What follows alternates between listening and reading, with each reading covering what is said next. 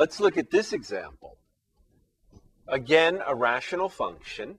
And again, the question is, what happens to this function as x goes to positive infinity or as x goes to negative infinity? All right. Again, we can look at the behavior of this numerator and denominator, right, as x takes on bigger and bigger without bound values.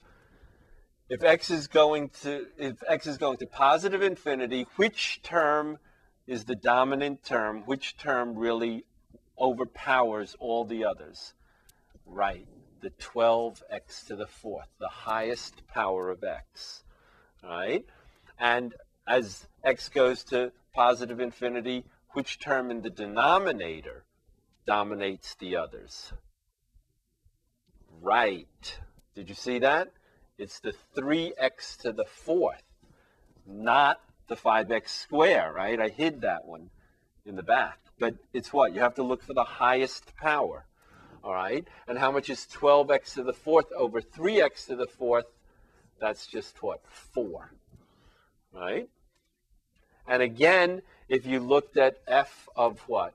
A big number, okay, f of 1,000,000 or f of negative 1,000,000, right? Both of these are going to be around 4, right? 3.99999 or 4.00001, right? And if it's not close enough to 4 to your liking, take a bigger number than 1,000,000. Take 1,000,000,000. Take 1,000,000,000,000. Okay? You're still a long way from infinity, right? All right. A value like, okay, so what does this mean? It means that if we looked at a graph, right, then here is what? 4, right?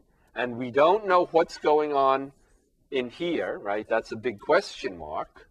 But what? But if we looked at the graph way out here, positive infinity, or way out there, negative infinity, the graph does what? It settles down and it approaches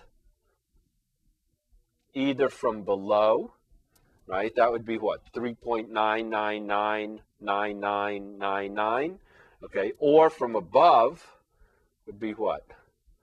4.000000001, right? One of these should happen. And what we say is that this horizontal line, y equals 4, yes, is not a vertical asymptote, but a horizontal asymptote. All right? So y equals 4 is a horizontal asymptote. It's a line, a horizontal line, that the curve sort of settles down towards as x gets bigger and bigger without bound, positive, or bigger and bigger negative without bound. All right. What happens in between? We really still don't know, right? We have possible intercepts, we have possible minimums, maximums, all sorts of things going on. But for the extreme values of x, if we have such a situation, right, it's called a horizontal asymptote. All right, let's look at another one.